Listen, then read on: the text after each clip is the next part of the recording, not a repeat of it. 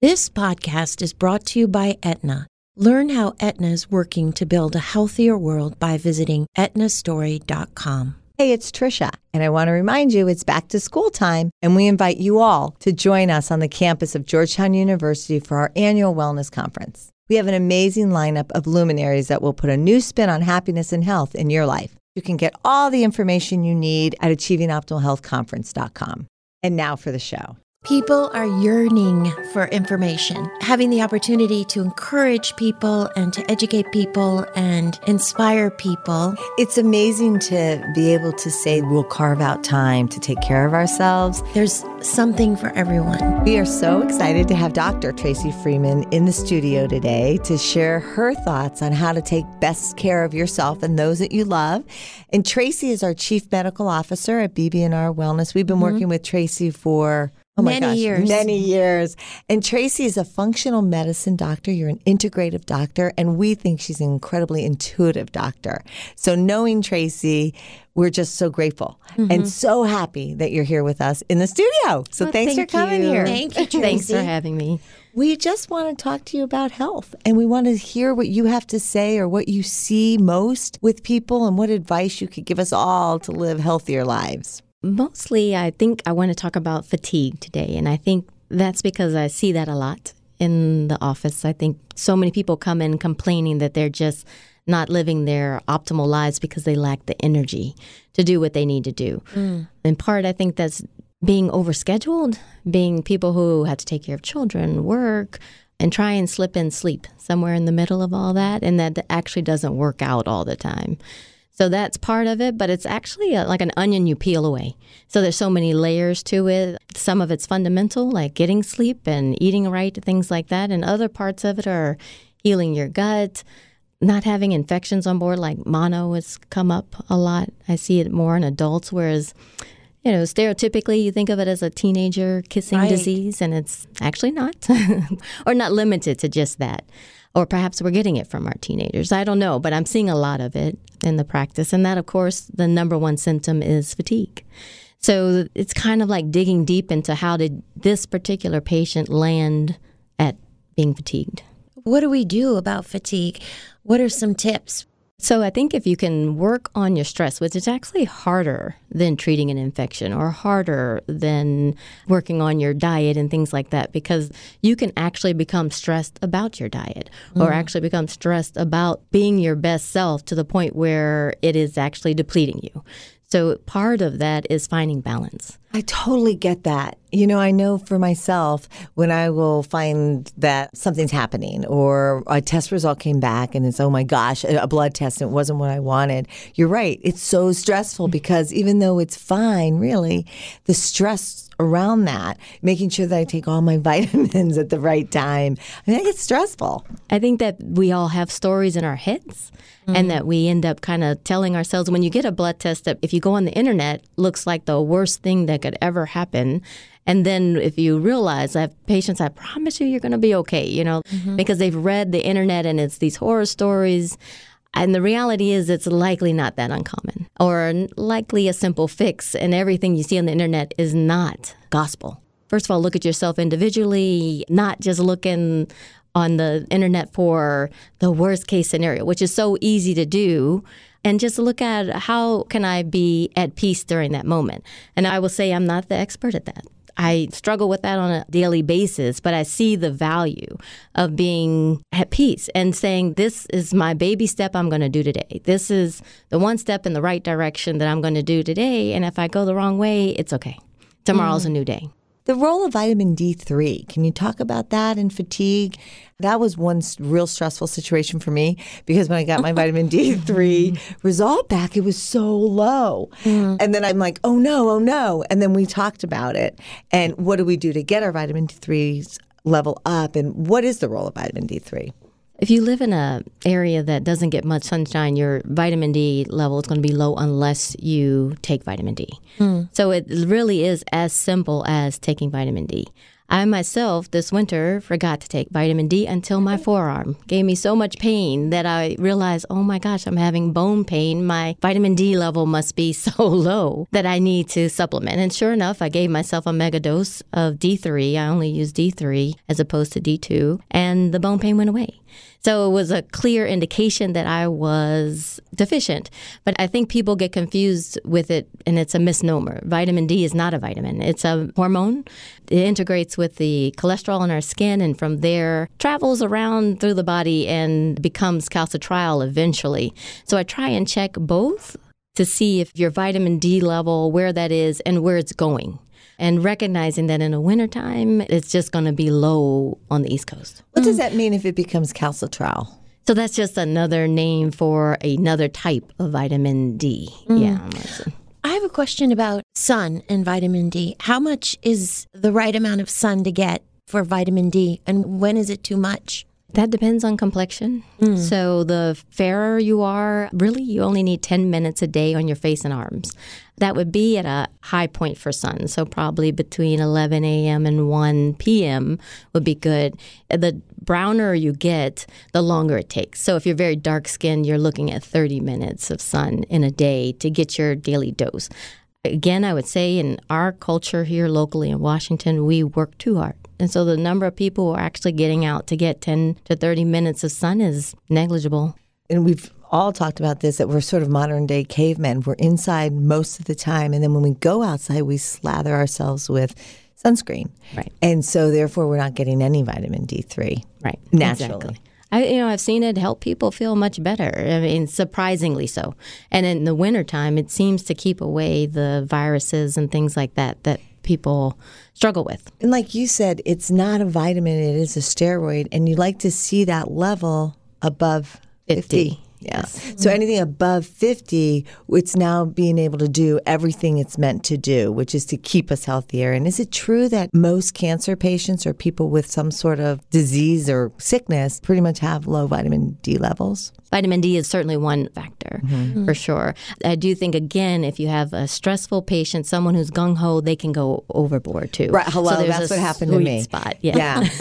Because I was like, oh, no, because my vitamin D3 was 31, which freaked me out. And then I got it so high that it was like, okay, let's just come back down. So pain is usually a level less than 10 is what I see. You'll start to get the pain. So that's really low. So 31 is not so bad. And there's some people I wish who I'd known that before, because I thought 31 was really bad.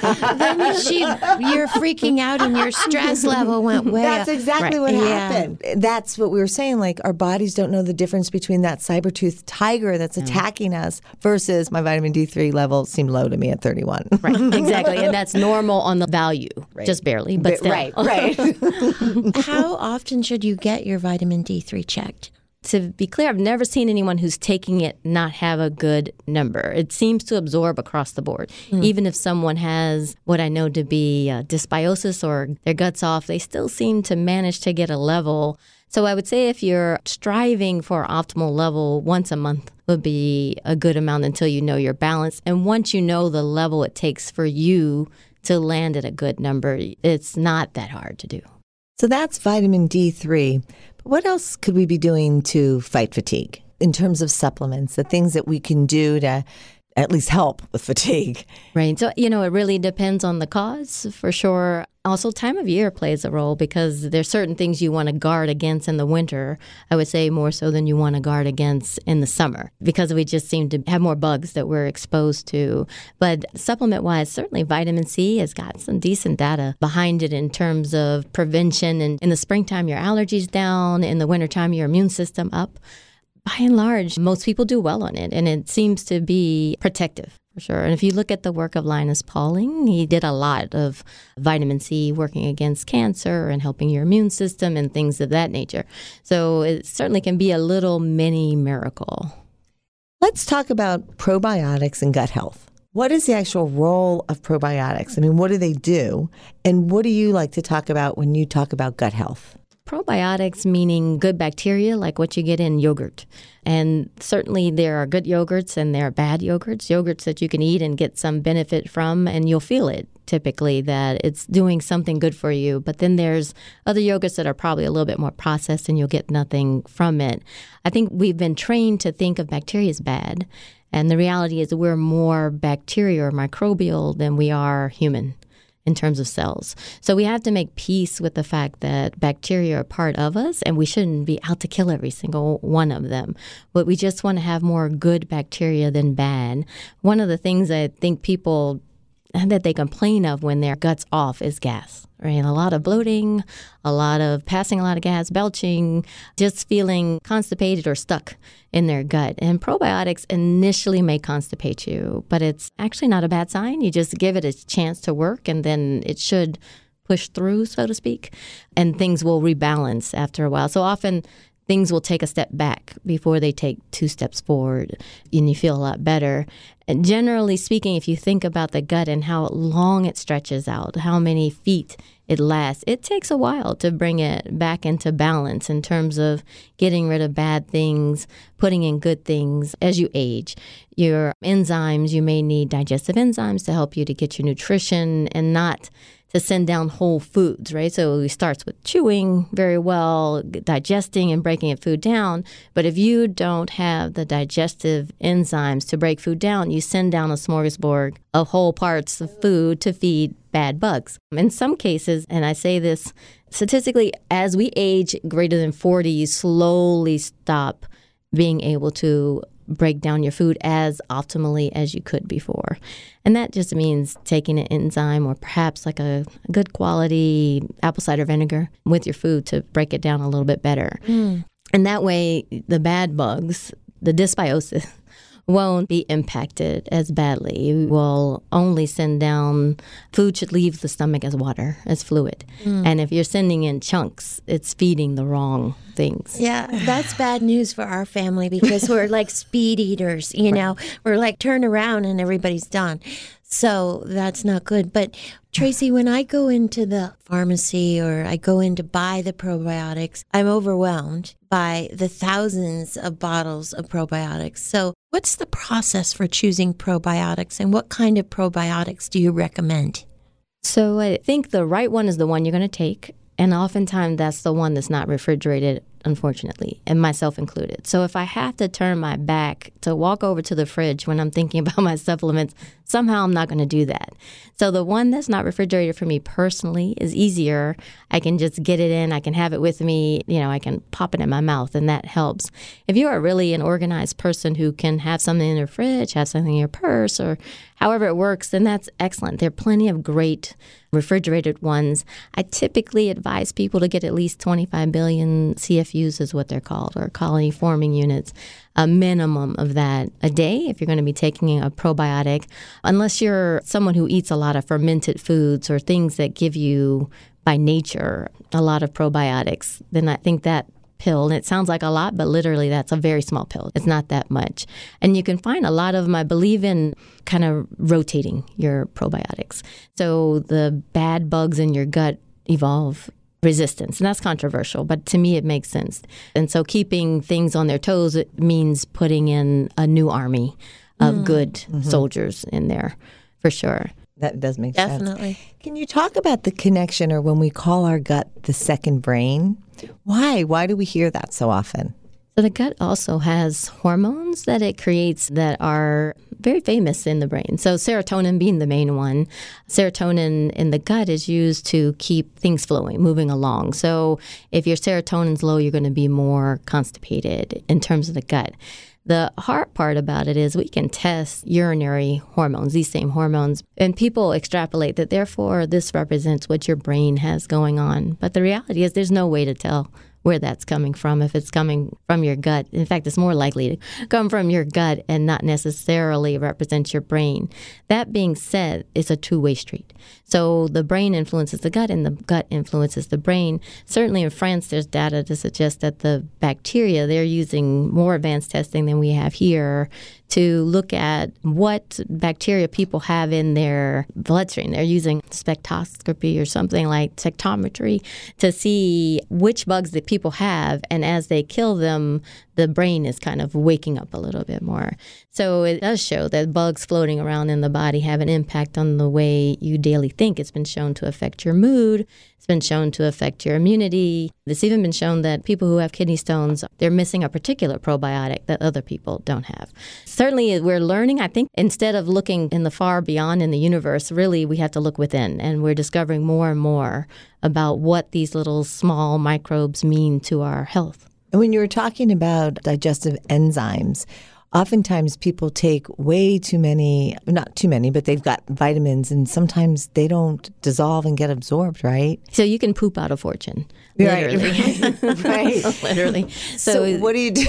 Yeah. There is a guide that's studied which vitamins are more likely to be absorbed and which ones you're pooping out whole. Like there are people who have honestly studied poop looking for vitamin tablets to see, which one came back out, right? Because if it comes back out, that was a waste of time, right? A waste of money in general. So there is a guide that reflects like the rankings of which ones broke down the most.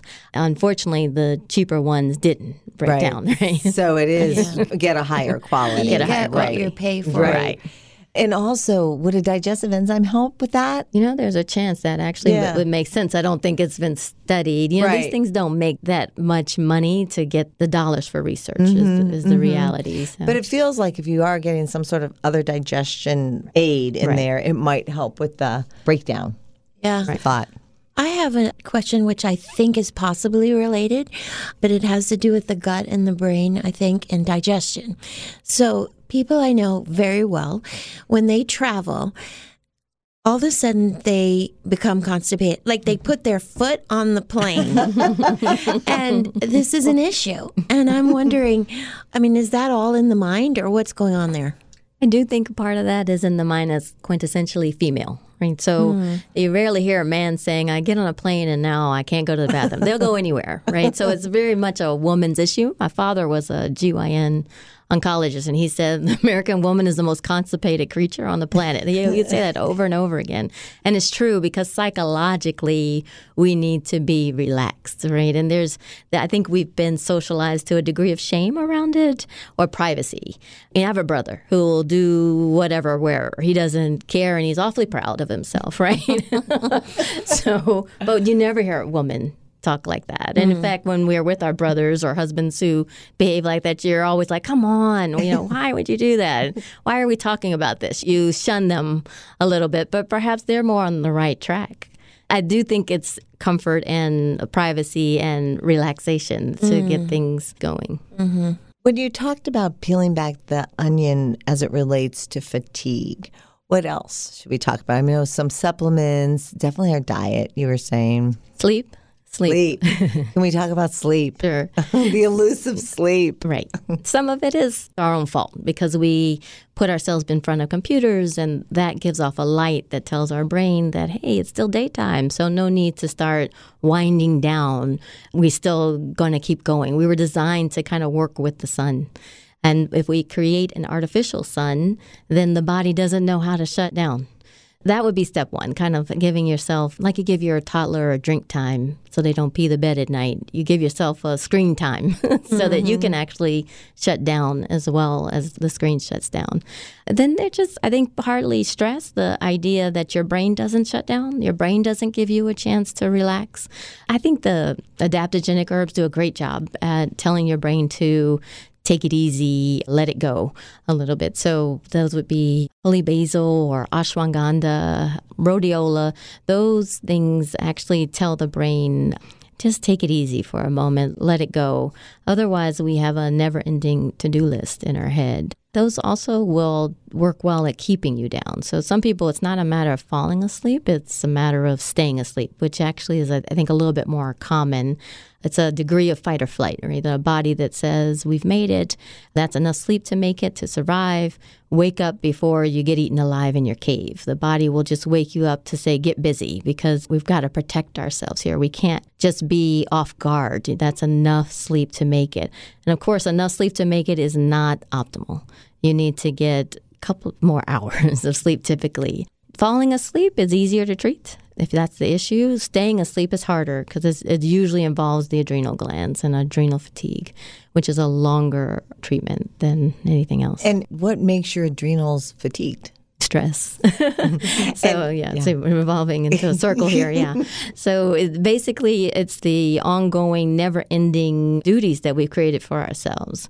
The funny thing, it wasn't funny when we had the government shut down at all, but the funny thing that my patients learned from that is that the world didn't stop without them, right? So that the government shut down, and for all their hard work, for all the effort they've put into their jobs, that when they weren't allowed to do it, that the earth kept spinning. Right. So it was a good lesson for them to realize that, I can take a break and things will still go okay. I see that again in my population of patients is mostly women. Naturally, I see that mostly in women as well, that need to keep going and doing. Not getting your sleep becomes a pretty serious matter, right? I mean, it leads to lots of health issues. Sure. The cardiovascular disease risk goes up. The cancer risk goes up. Certainly, lifespan goes down. Right? The chances of a survival go down without sleep. When you've got a lot to do, it seems unnecessary. It seems like, well, I've got so much to do. All I have to do is cut down on my sleep and I'll get more done. Mm-hmm. But the reality is the next day you're less efficient. The brain needs a break. It needs a moment to work it through in its own way, in a subconscious way, to get through it. Just like when you're in school, if you're in a class, every hour, optimally, the brain needs 15 minutes away to regenerate itself and take a break, and then it can come back in and optimally focus. So you can do it all, but only for a period of time. And then eventually you're going to fall down. Somewhere along the way, things are going to go south. So you have to kind of just invest in yourself, which is hard. It's really hard. And at the conference, we talk about that. It's hard for people to carve out a day for themselves, which is crazy. But this idea that really I'm going to sit here and I'm going to focus on myself and learn is hard. It is hard. And especially if you have family and are living with family and family around. Why is it that we always want to take care of them first before we take care of ourselves? I wish I knew. It's almost in the genetic code, because I honestly used to look at women before I had kids and why on earth are you putting these men before you and these children before you? Take care of yourself. And now I am that woman. The airlines has it right where when they drop the mask down and they tell you to put it on yourself first and then your child. But we don't do that. No. I don't know anyone who does that. I don't either. I don't know any woman that does that. No, me either. And here's the other thing, too, when you think about that, we think we're taking care of ourselves by taking the vitamins, or we think we're taking care of ourselves by maybe eating right, or we think we're taking care of ourselves and we're drinking water, which is all good.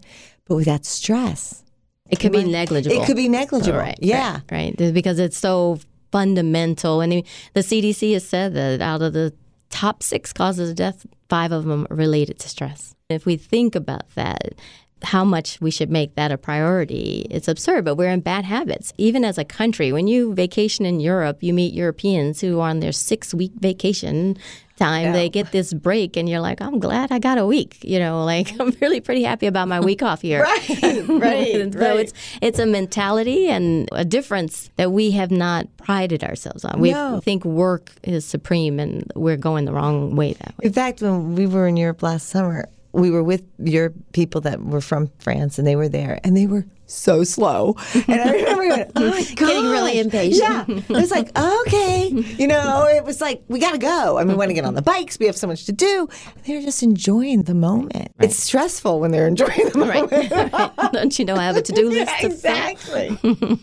Exactly. It just stresses everywhere. But yeah, that's something that we have to all think about and breathe. I find myself holding my breath, and then I'm like, oh my gosh. Right. And we breathe. Breathing. We do the shallow breathing too. We're not doing the deep, full, filling our lungs. We're, doing that shallow thing, which causes stress in your body. Yeah. Right. Exactly. Tracy, if you had one piece of advice or additional advice to give to those listening, what would it be? I think that the part that requires more of a doctor, if the things we've talked about so far have not helped you to gain energy, then you would need a workup. And the workup, I think, would include for a menstruating woman or someone coming out of menopause, anemia. Right. So is your blood count so low that you don't even have enough wherewithal to carry oxygen to the parts of your body. And that's actually not uncommon. And then other things that require a workup would be the infections again. Mono would be a one. In our area, Lyme is a big deal in terms of fatigue and lack of energy. A cousin, I call it a cousin, they're not necessarily related, but CMV is another virus that occasionally I see that can cause fatigue similarly to mono. So those kinds of things need blood workup to see if you've landed there. Other than that, I think that it sounds simple, but it's the most complicated thing is unplugging from stress. Our next podcast, we should maybe spend the entire time with Tracy talking about that. What are modalities or what can we do to reduce our stress? And breath is one of them. And that 4-7-8 from Dr. Weil is one that I know we use with a lot of people, where you breathe in for 4 breaths, hold it for 7, and then blow out for 8. And then you just do it routinely. It's almost like pranayama breathing. So you're holding one nostril and you're breathing in. But that's actually a quick way to bring your stress down. Because is it true that you can't be stressed when you're deep breathing? It sounds right. It sounds right, too. I'm going to try it. It at least sounds like a step in the right direction. Exactly. It sounds like a step in the right direction. Right. Many people can't even meditate, right? Like a lot of people can't even turn it off for even a minute. I'm like, download an app that'll give you like a 1-minute meditation, and it's not possible. I find that the emotional freedom technique helps a lot of people. If they go on YouTube and watch that, kind of takes this stress off of people, and it doesn't take that long, which is what people are looking for with the land of the quick fix. Trisha and I are exploring in a book that we're writing all the many different ways we can approach mindfulness, that it's not just meditation, it's not just sitting on a pillow, but that it can include listening to music, or that it can include walking in nature. And so to your point, not everyone can meditate, but we do need to figure out a way to reduce our stress.